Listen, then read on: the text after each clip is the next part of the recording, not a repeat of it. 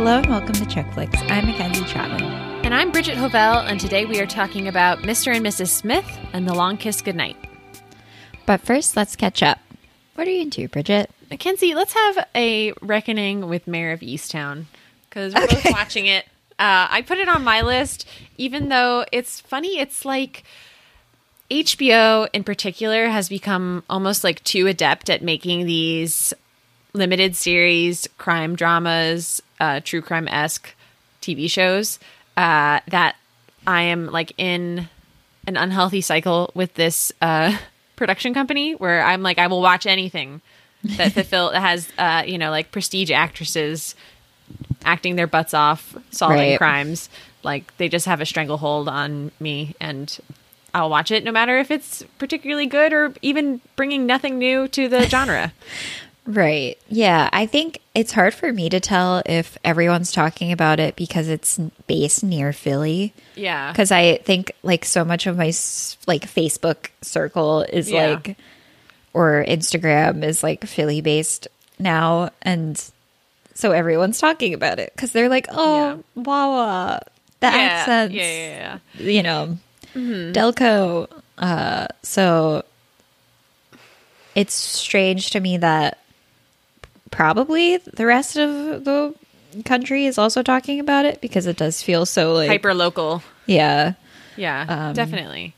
But yeah, I do think you're right that it's not bringing anything new. It's just like messy detective, small town drama, dead girl. Exactly. And I think like Kate Winslet's really good in it. Jean Smart's really good in it. This is a Jean Smart week for me because my other rec is about her as well. Sweet. But yeah, it's not bringing anything particularly new, and I do get the uncomfortable feeling while watching this that it is like propaganda. Like every detective show is propaganda, right? And I think like a really like pernicious myth that these shows sell us pretty convincingly is that like in order to be a good cop or a good detective, you have to break the law. Like you have to care so much about solving your case that nothing will stop you.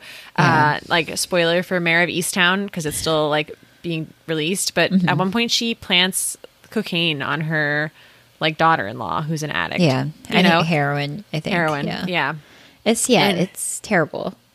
Yeah, and that's not even has anything to do with her case, you know. And she got suspended, but she's gonna still keep working it, and it just plays into this myth that like cops have a calling to to serve a higher justice, and if they break rules or bend rules along the way, you know, it's because they're working for the ultimate good or whatever. So that's like very annoying that this is such a dominant form of entertainment that I enjoy too. Yeah, you know? I know. It's like I can't like. Of course, I'm like, oh, I can't wait to see what happens next. I know, definitely, and so that's annoying. But I am enjoying it. I think the actresses in it are really worth watching, and I love that Kate Winslet looks like she's in her 40s, and you know, still obviously like super gorgeous and beautiful. Yeah. I like that as well. I love Jean Smart as her mom, and that'll be my segue into the next rec I have. Also on HBO, I'm an HBO fool, I guess. It's called Hacks, and it stars Jean Smart as this Joan Rivers-esque comedian, stand-up comedian who has been at a Las Vegas residency for like years and years and years. She's incredibly wealthy, and she does these, you know, like kind of hacky, I guess, stand-up routines that are pretty like rote at this point. And the management for this like casino she performs at lets her know that she's like not pulling in the same amount of money anymore, and they threaten to replace her with like a dubstep pentatonics like trio or whatever because that's what like people want to see now.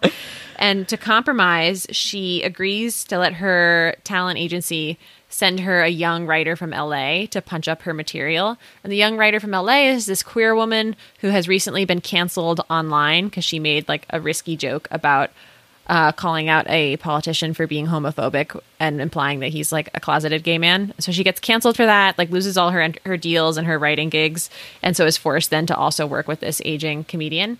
And it's funny because it's like these two women who really have nothing in common except like kind of like their love and commitment to comedy. And it's just fun to watch. Jean Smart is so fun and good in everything. I love her. I feel like we're in a Jean Smart renaissance. HBO keeps putting her in stuff. She was so good in Watchmen.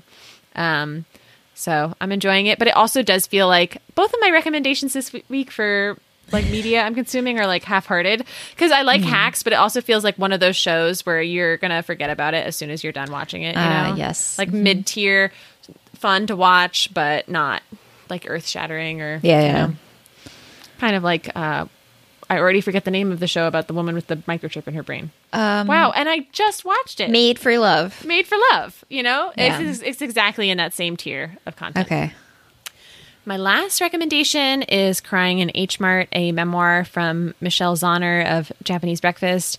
It's about her mother's like dying of cancer in 2014, I think. And it was such a hard read, but I could not put it down. Like I would fall asleep reading it and wake up in the morning and read it. Really, really difficult read, but such a great story. And felt very life affirming, not only because it was about like the death of a loved one, but it was also threaded throughout with like understanding the importance of like food in your life and how like food connects you to different people. So it felt like, wow, I'm like crying and I'm hungry. You know, so it was, I guess, just like life affirming to read, and, you know, will make you want to go and hug the people you know and enjoy them.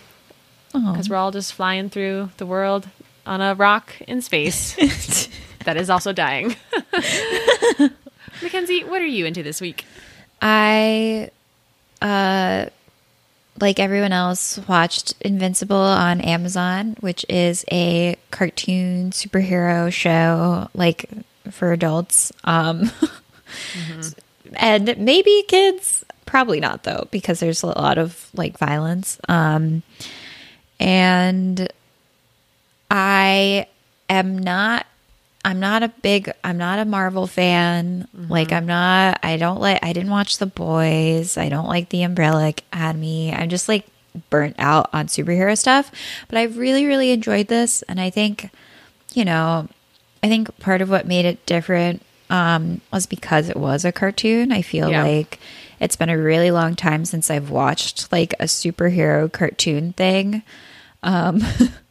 And it was really good.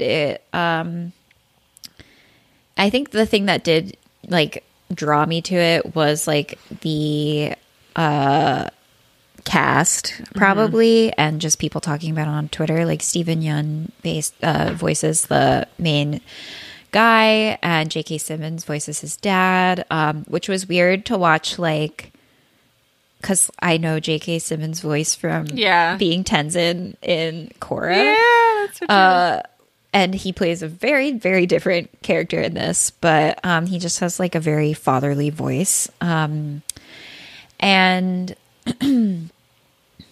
it does I think does a really good job at tackling, like, it's an extremely like violent show, like I said, and it is very like adult in a lot of ways, but it's also, I think, dealing with things like problems that a lot of adolescents like face for the first time, in terms of maybe realizing that their parents aren't who they think they are, or realizing that they like sort of have to do things on their own and can't rely on their parents, which I think is like, and we've talked about this on the podcast before, but like a very difficult thing.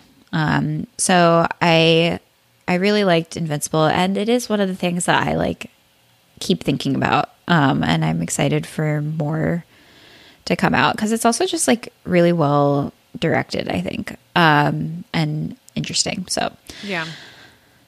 And I watched it all in like a day. Oh, or good. 2 days. Okay.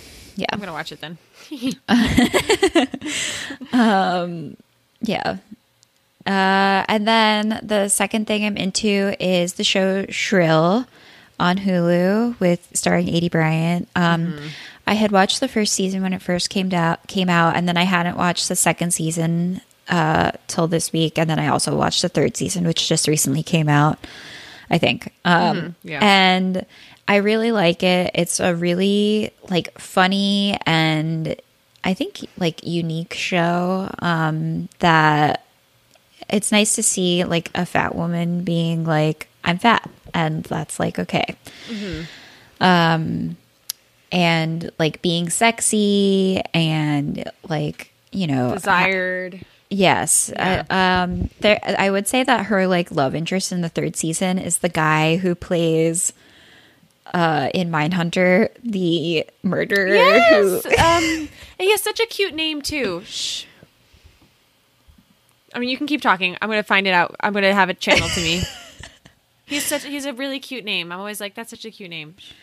But I will say that his voice is so distinctly for me, that murderer, that it was a little weird for me, even though he seems like totally different. And actually the voice is like a very kind sounding voice, but I think it was just so creepy like, in that context. Yeah.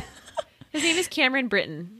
Oh, yeah. And he's very cute too. So it sucks that I'm like, oh, he is kind of creepy because he played this murderer. Well, that was his breakout role. Yeah. And it was a very effective performance, obviously. So, yeah.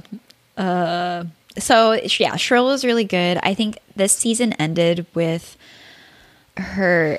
This season, I think, the third season focused a lot on like her friendship with her roommate, Fran.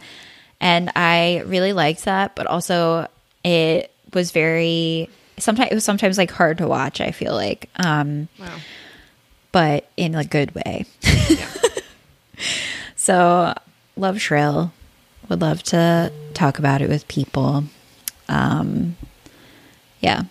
So, the third and final thing I'm into is the Children of Blood and Bone series by Tomi Adeyemi. And it's set in this like fictional African country, and about this tyrant king sort of that like got rid of magic, and this girl Zaylee is trying to bring it back, along with the princess of the country, and there's also her brother, the prince, is involved, and Zaylee's brother is also involved. So it's just like a really fun like YA fantasy book. It has like very familiar tropes like enemy to lover romance, which I fucking love. Yeah. I remember that part. And like they ride large animals around also the country. But it's very I'm actually listening to it on Libby, and the performance, I should actually look up the woman's name who's reading it, but she's doing such a good job with all the different characters. Like it's one of the best like audiobooks I think I've listened to. Her name is Bonnie Turpin, I think. She does a really good job reading this book. I recommend listening to it if you are into that. I gotta finish them. I take your recommendation of a good enemies to lovers seriously. Oh, well, I mean, do you? Yes! Where did you like leave off in the book? I read it last summer, so I probably won't remember it perfectly. I was probably like 200 pages in. They were hooking up the three different plot lines were converging slowly. Okay. Yeah. That's like the part where I felt like it like started picking up for me. I feel like it was kind of hard to get into at first, but then when that started kicking up, the enemies to lovers thing, I was like, oof, yeah, here we go. Yeah. It took 400 pages. I'm still reading Priory of the Orange Tree, and it took 400 pages to like consummate the Secret Forbidden Lovers plotline there. And I'm still like, okay, I have another 400 pages to go in this book. Well, Mackenzie, let's dive into a lovers, enemies, lovers plot movie. Mr. and Mrs. Smith from 2005. Seamless introduction. Yeah, very good. John and Jane Smith are an average, super rich, yuppie couple. He works in construction, and she manages a hedge fund while also ensuring that there is a hot meal ready for her husband every night. They aren't having very much sex, and petty arguments over new curtains take on the weight of the entire marriage. Divorce seems imminent for the Smiths, ... until it is revealed they are both super secret assassins who have been deceiving each other their entire marriage. Nothing rekindles a romance like a little gunpowder. Get it? Rekindles like fire, flame, gunpowder. Because they shoot at each other. I really liked that. Yeah, thank you. I could have been better, but no, I thought it was good. Thank you. So this is my first. Mackenzie and I actually watched this movie together, IRL. I am on the East Coast now, and this was my first time watching Mr. and Mrs. Smith, and it's 16 years old, which is kind of crazy. I think that watching it together did affect my viewing of the movie too. I think that so I've seen this movie a bunch of times. I would probably like. When I was like a child would have been like, this is one of my favorite movies, which is insane. But yeah. And I think that, some things have changed since then because I think one thing that I thought like while watching it with you, I was like, oh shit, this is like really like, I was kind of like embarrassed that it was like eroticizing domestic abuse, like kind of. And I was like, ooh, like which I think I just probably didn't like catch on to as a child, or like I was probably like, this is just like the chemistry. But I think that sort of hit me in a different way this time. And I also, since watching it last, have watched the documentary American Murder, which is about the Chris Watts, Shanann Watts like murder, and that documentary also just really like changed my like obviously I like it's a thing where it's something that I know that like obviously like domestic abuse is like a huge problem and like men kill their wives all the time, but I don't think I had seen something as like effective as that documentary, where it's like it can literally happen to like anyone, like and like you could have no warning that like a man will just like kill someone. So I think those two things made me watch this movie a little differently. Yeah, definitely. I think but it's tough because it's a movie that's like really deeply attached to the two stars' public personas and their private lives as well. Like kind of difficult to untangle. And I think the like context of watching it in 2005 and pretty much probably from 2005 to 2015 was like you're watching two stars fall in love together, and like you can read it that way, and it's like their chemistry is so crackling and like you can really feel it. And then when you watch it now, you're like, okay, these are two people who had a very public relationship, and Angelina Jolie has accused Brad Pitt of domestic violence. It's in the courts. They're like a case is currently being processed where her and her 6 kids are like willing to testify about it, and that absolutely colors this movie because the violence, like you mentioned, is so intimate in this film.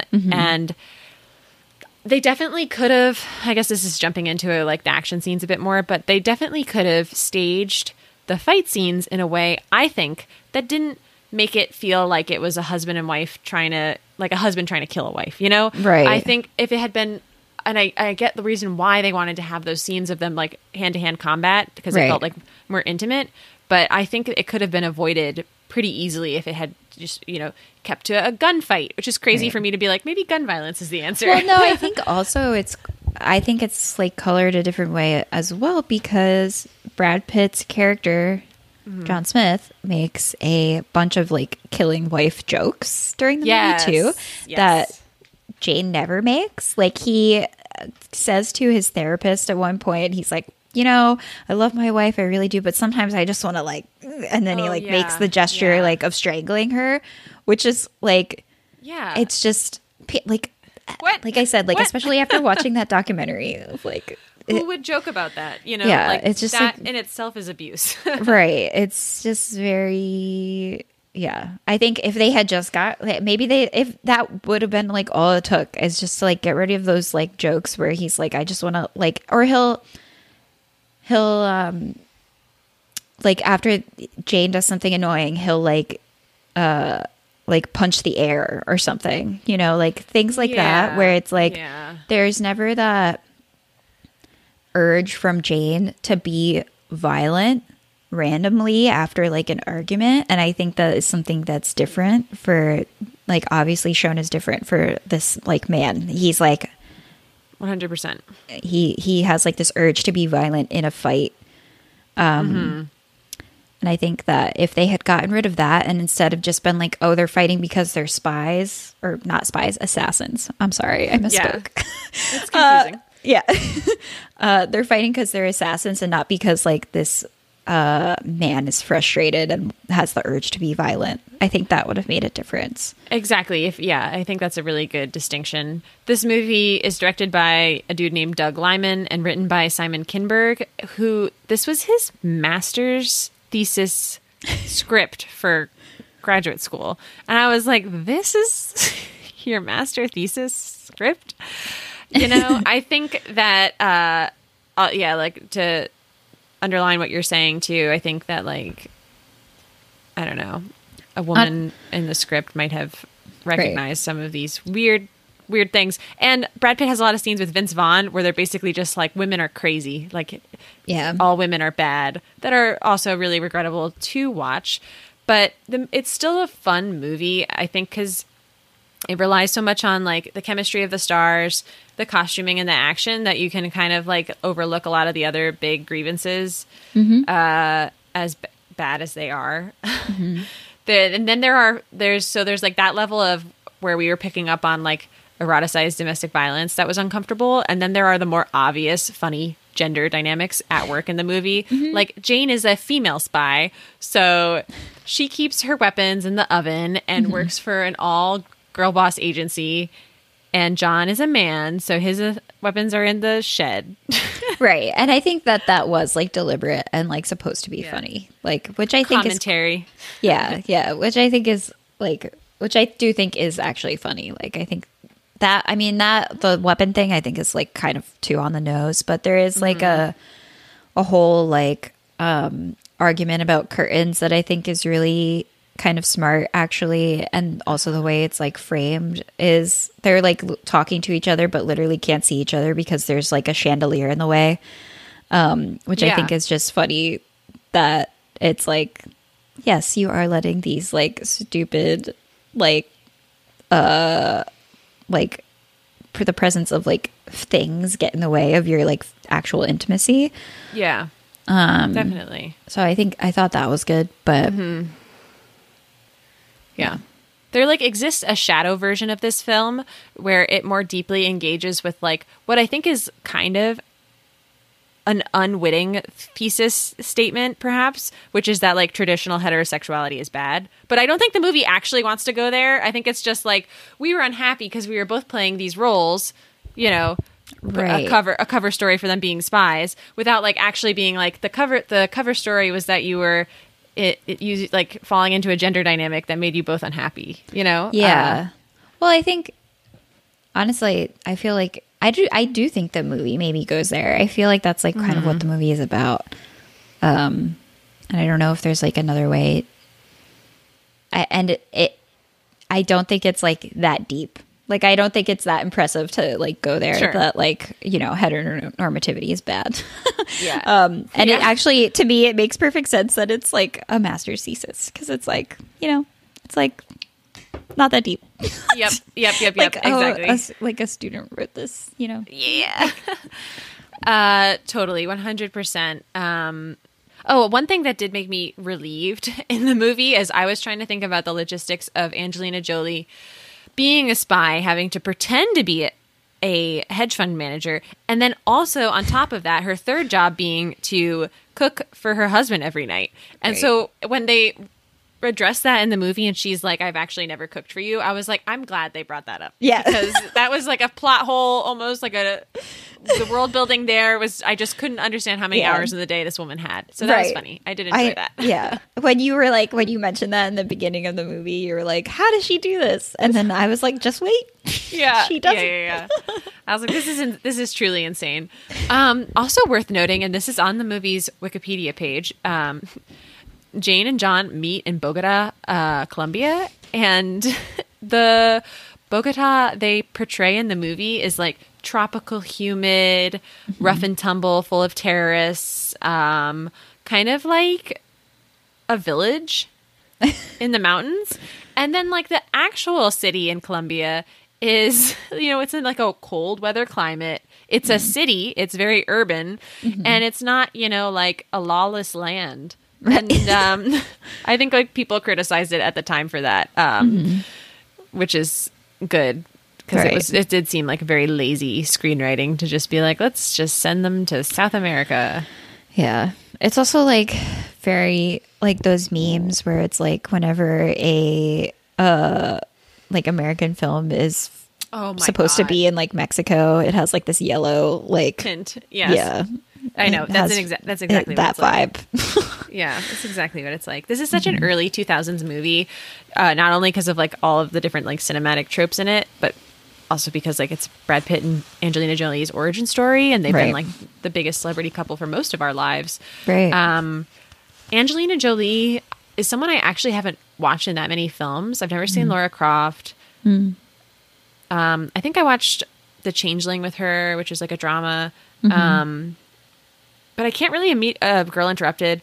I can't really think of that many Angelina Jolie roles I've watched. And this one was really fun to watch because she is so magnetic. Right. And she just like has a relationship with the literal screen. You know, like she connects so much with the camera. Right. Yeah. It's really impressive. I do think that, everyone in this movie is very charismatic. Like it just is like oozing charisma. Like it's similar to what we were talking about when we talked about the Ocean's movies. It's just like this is a movie about movie stars. Like, so that's what makes it really fun. Like it's still fun to watch as much as like I feel like it was a different experience this time because of domestic abuse, obviously, which is very like upsetting. I think it still manages to like be a very like charming movie in a lot of ways. But I don't know if I should say that, but no, it's complicated, Right. Angelica Jade Bastian in Vulture writes that Doug Liman, the director, knew that their presence in front of the camera was the simplest wonder of his film, allowing the story to be less a defining moment in cinema and more a defining moment in the history of Hollywood stardom, which is like a good way to put it. It's like the movie is unremarkable, but it's the stars and their story off and on camera that makes it kind of noteworthy still. Yeah, and I remember at the time when they first got together, or like in the first years they got together, I can remember Angelina giving an interview where she was like, it's crazy that our kids will be able to watch a movie and be like, this is my parents falling in love. Yeah, true. Yeah. And it's very weird to think about it, especially knowing, like you said, that domestic abuse happened like actually in their relationship. Yeah. Yeah, it is. And it's something that, like Brad Pitt really escaped. Like that story is recent. I think in March of this year, it came out that she was accusing him of domestic violence. And I feel like it's gone unremarked upon. Like Brad Pitt was at the Oscars. Right. His partner of like over 10 years accused him of something. His kids are, it has a lot of parallels in some ways to like Woody Allen, where it's like these two huge stars, and Angelina even has like a ton of children in the same way that Mia Farrow did. Right. Like there's a lot of like interesting parallels there, and reading some of the articles that mention this domestic violence claim going through the court system, there's a lot of anonymous sources that are like, this is just breaking Brad's heart. Like, Brad said this isn't true, and this is Angelina did it to hurt him and to like get it in the news or whatever. And it perfectly parallels the Woody Allen, Mia Farrow press stories from 20 years ago. So really weird. Yeah. Well, Mackenzie, any last thoughts about Mr. and Mrs. Smith? The costuming, we haven't talked about that, but very good. Oh my gosh. So good. And all Angelina, like she is put in so many beautifully tailored pieces of clothes. Yes. She does have a scene where she appears as a dominatrix while on a mission, and you're just like, whoa, your jaw drops. Yeah, there's like a GIF that goes around where she takes like a knife out of her hair and like shakes out her curls, and it's very sexy. It's super sexy. She just looks great. I think both women in the two movies we're talking about today, both assassin women, are look really, really fucking good. Like, some of the hottest people on cinema captured. Yeah, for sure. So and I'm good. excited to watch the new Angelina Jolie movie that just came out on. Oh, me too. Those Who Wish Me Dead. Yes, on HBO. Because you're right. I haven't seen, like, when I think of like a star, I think of her almost immediately, but I haven't actually seen her in that many things. Yeah. That I think about it. Yeah, and I know she's been acting less and she has like other projects that she works Right. on, and she's directed a few movies too. Yeah. And they only appeared together in one other film that she directed, By the Sea, which is supposed to be good. I'm excited to see that too. I'm also, I wanted to mention that for some stupid reason, this is being rebooted by Donald Glover and Phoebe Waller-Bridges. And I saw people online when that news came out being like, the property is good because they have such crackling chemistry. And like, are Donald Glover and Phoebe Waller-Bridges going to have chemistry? Yeah. I can imagine it being like just like a completely different type of movie that is like only tangentially related to this original one, because I don't think it can be like a similar thing. I can imagine it being like, because Phoebe Waller-Bridges is so good at playing like a messy character. Yeah. I can imagine it being interesting because of that, Definitely. but not because of this like, sex pot star, movie star energy Quality. that is the reason why Mr. and Mrs. Smith works so well. Which, so like Roger Ebert in his review said, this is a movie star romance in which the action picture serves as a location, which I also think is a good way of thinking of it. I like to think of like it being just like a set dressing, like an action movie for a romance. Yeah, that is a good way of thinking of it. And that's how a lot of the action functions in the film too. Right. Yeah. I mean, like I like Phoebe Waller-Bridges and I like Donald Glover separately, but I just feel like sometimes Hollywood is just like, they're so interested in like big names that I don't think they always think if like people are going to have chemistry together, or like, I don't know. Yeah. They must test it though, right? Like, I guess. I'm trying to think of an example of two people that did not have chemistry. I'm trying to think too. I feel like it happens in the Marvel movies all the time. Oh yeah, 100%. We were actually just nothing. talking about this off mic, but I was like Googling. Why was I? It was because of Gina Davis that I was looking it up. It had to do with the podcast, but then I got into looking up how many people they made Black Widow kiss, which actually wasn't that many, but they did make a lot of people like flirt with her. They like teased romantic plot lines with her so much. She's terrible. had such inconsistent characterization throughout all of like the 18 movies she's been in. I remember watching one and they had her like reuniting with a different group of Avengers, and she gave it was like her and Chris Evans reuniting with the other Avengers, and she gave all of the men hugs, and then Chris Evans just like nodded, and I was like, oh, so she's a maternal type who gives hugs? Like, I just thought that was so weird. Like, she's just like hugging everyone. I don't know. I was like, why is she hugging everyone? It's the same. It's like her hair. Everyone criticizes like her hair being so different in every movie and like terrible. And it's like kind of the same with her character. It's like It's so true. It's so true. And honestly, the Marvel movies are so unsexy, period. Right. They have a lot to learn from Mr. and Mrs. Smith. Yeah, I would say so. Yeah. Well, let's jump into these 1-star reviews. This one says, why on earth did their respective agencies try and secretly set them up to face each other instead of just flat out eliminating them with bullets to the head in their offices? It's a good thing those agencies set hitmen by the dozens who couldn't shoot straight. This whole plot was extraordinarily dumb. Yeah. Yeah. Well, I mean, there true. wouldn't be a movie. Exactly. The movie would be over. Yeah. The second 1-star review is, this is one of the movies that makes me want to move to Paris, learn French, and forget all about the idea of Hollywood. I went to this film because I was forced. I tried to fight it, but it was no good, and thought to myself, okay, I'll give in. It can't be that bad. Maybe the action will be good. Wrong! This one says, after having just seen this movie, which, by the way, I was really looking forward to, I just have one question. Brad, was this piece of garbage movie worth your marriage? Ooh. Ooh. Well, is this Jennifer Aniston? Well, I mean, Jennifer Aniston probably looks back on this and it's like, I dodged a bullet. Yeah.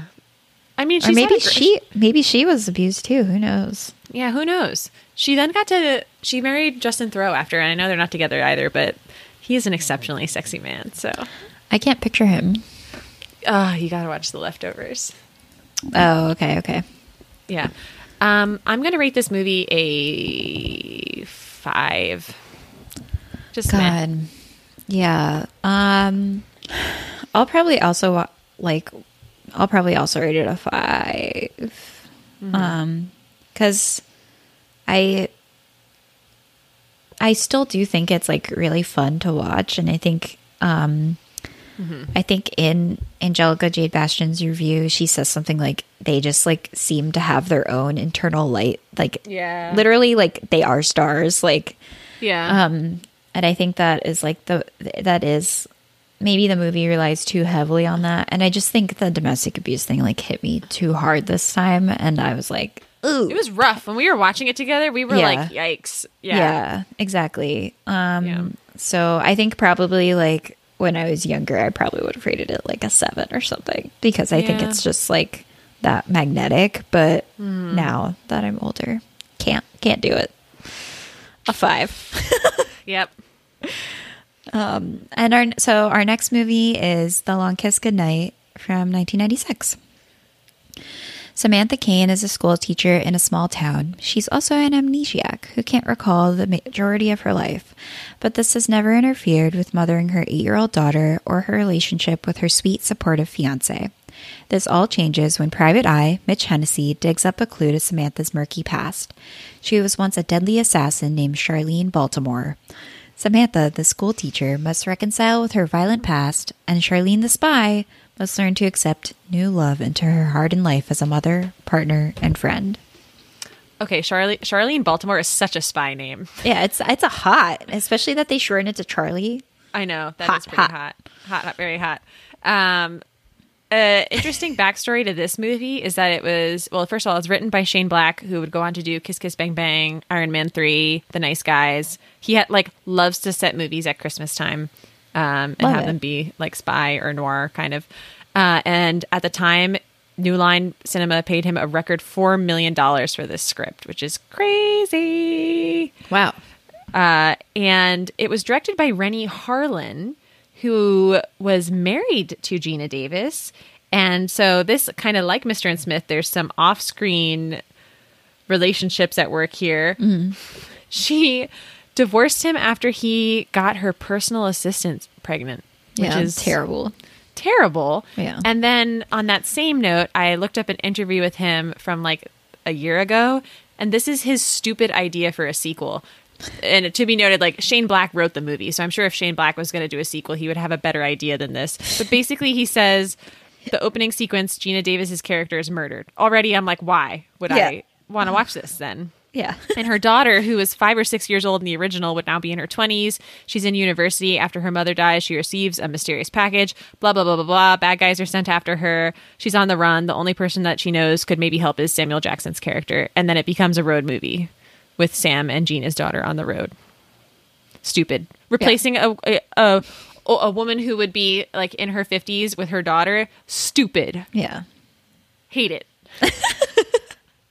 And I love Gina Davis. Underrated hottie. She's so hot. She's crazy hot in this movie, and I think a thing that makes her so hot is that she's hot as a brunette and as a blonde. Like she just does both really well. Yeah, it's true.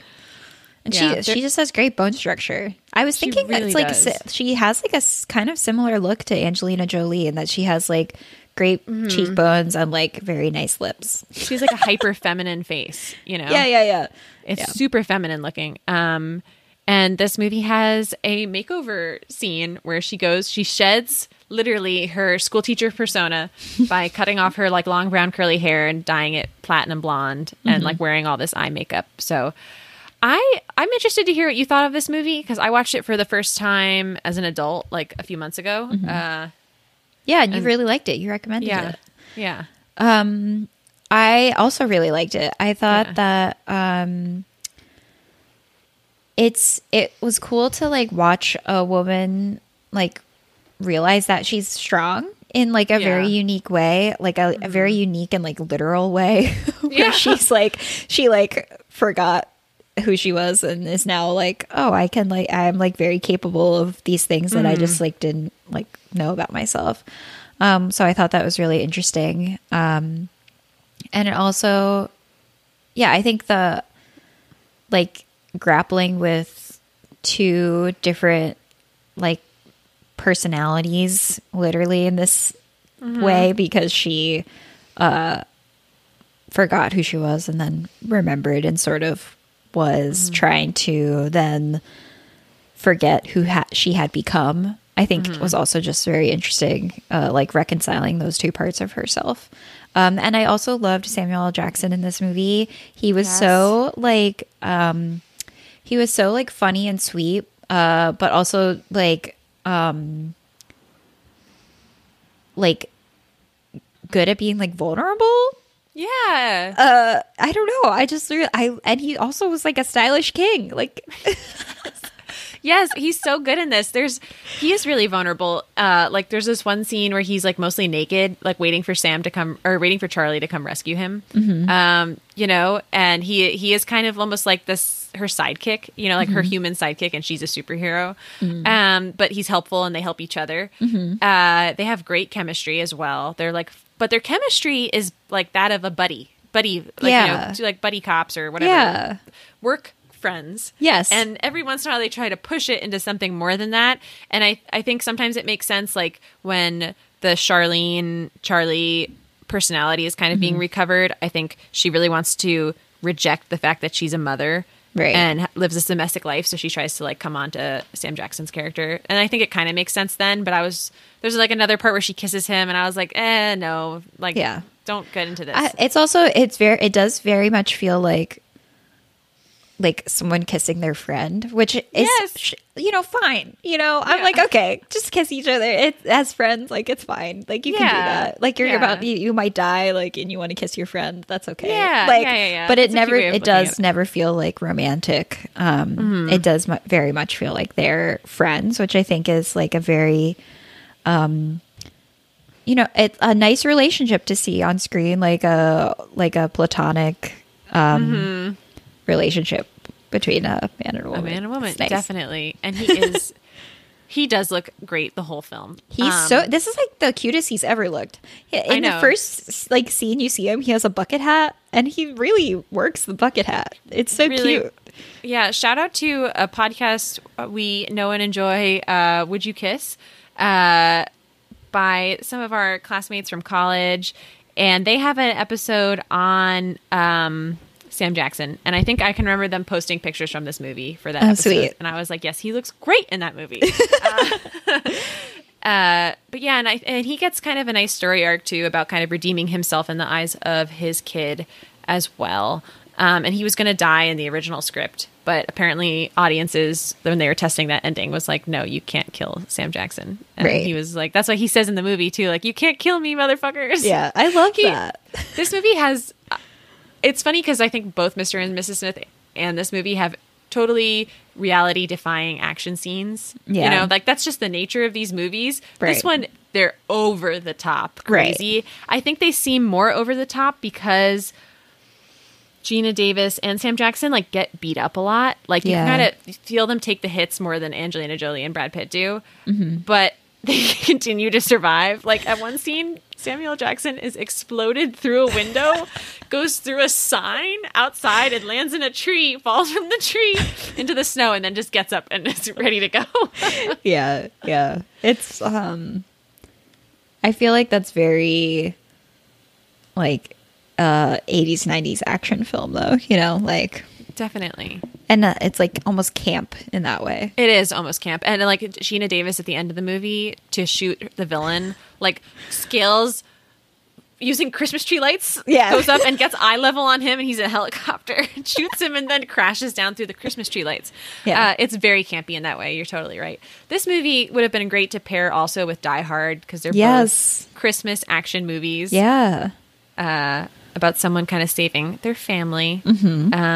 It's a Christmas message we all need. And I don't think this isn't like a perfect movie. And I think it's so rare that we get female action stars approaching 40 that it feels special, or that a movie would even kind of like contend with like what happens to your identity when you become a mom. Right. Yeah. But it's not perfect, you know, like I think you highlighted one passage from a review that's like, it definitely has some conservative ideas about Charlie at times being like the bad one because she has sex and. Oh yeah. I'm like, what? I highlighted what? This movie does have a lot of good like one-liners too. Yeah, which I liked. It does. Very pithy. It like allows. I think that I think Shane Black was like, this movie would have made more money because it didn't do well, I think, in the box office if the protagonist was a man. But it also like would not have made sense. I feel it wouldn't like. have made sense at all. Yeah, because so much of what makes this movie interesting, like you were saying, is like what happens to your identity when you become a mother. How would that work with a man? It's not like you're that different. Exactly. Yeah, I think it's just so different. Like, but this movie does have a lot of good one-liners that like allows her to be like sort of like raunchy and like like she like I love the line that you highlighted. What was it? Where it was like, "Suck my dick, every one of you bastards." I just love a woman saying "suck my dick." Like, yeah, I love that too. I love it. And she also still doesn't feel, like, to Shane Black's credit, she doesn't feel like a man's idea. It's not like she's... Right. I don't know. And I think it works because she has, like, these two different personalities where, like, one of them is kind of, like, the cool girl personality and the other one is, like, a housewife. Right. Or she's a teacher. But I like that when she kind of starts at the very end of the movie to marry both of these sides of her together and is like, I'm both Charlie and I'm Samantha. You know, she's saving her kid and she's like cracking jokes while like saving them. You know, she's like, should we get a dog? You know, and like just being like really cute. And it's just, I think, rare to see the mom action movie, period. And that's why I originally like really connected with it. And I remember when I was a kid, my mom watching it on TV, and she called me and she was like, "You have to see this one scene." And it was the scene where she ice skates across like a frozen. She just suddenly has ice skates on. Yeah. It was a lot of fun. And I really like Gina Davis a lot. So.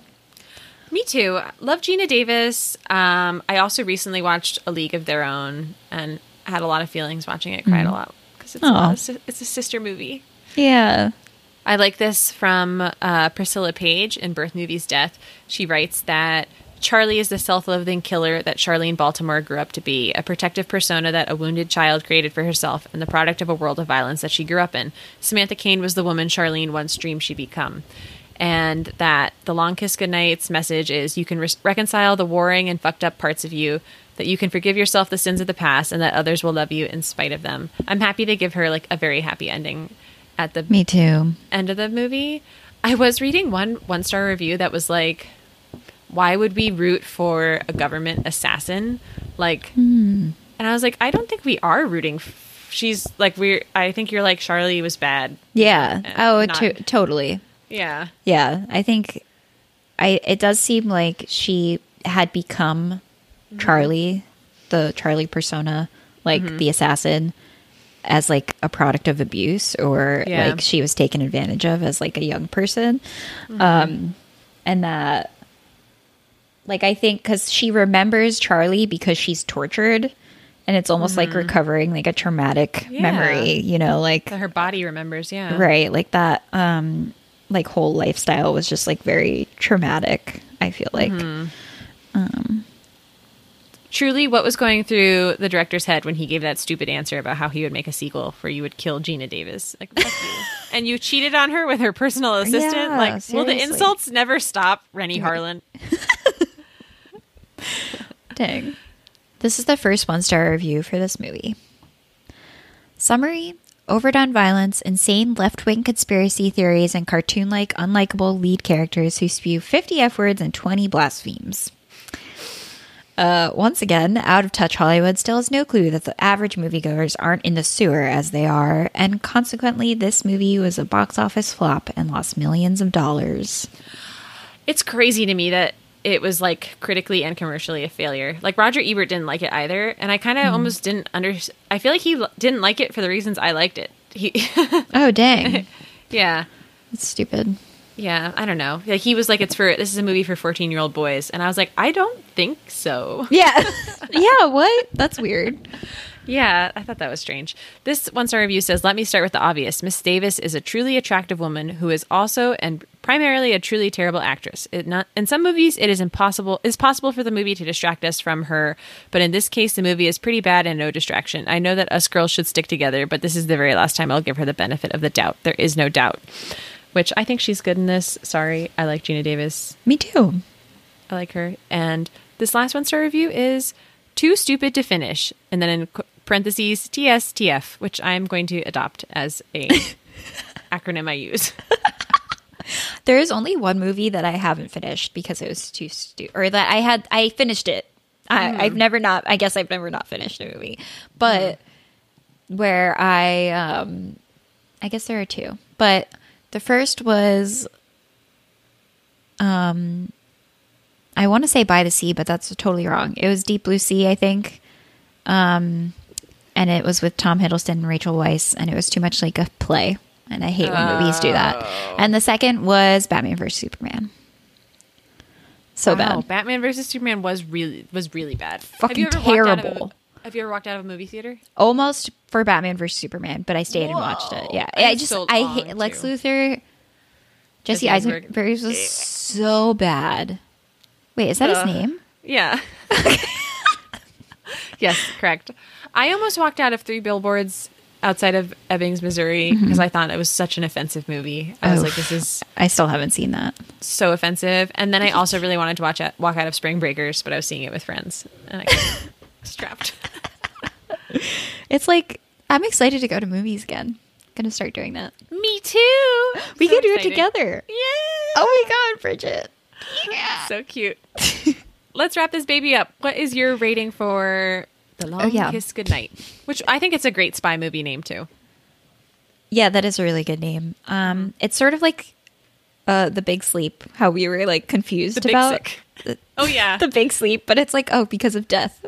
Yeah. Same thing here, you know? Yeah. Anyway, I'm going to rate this movie a 6.5.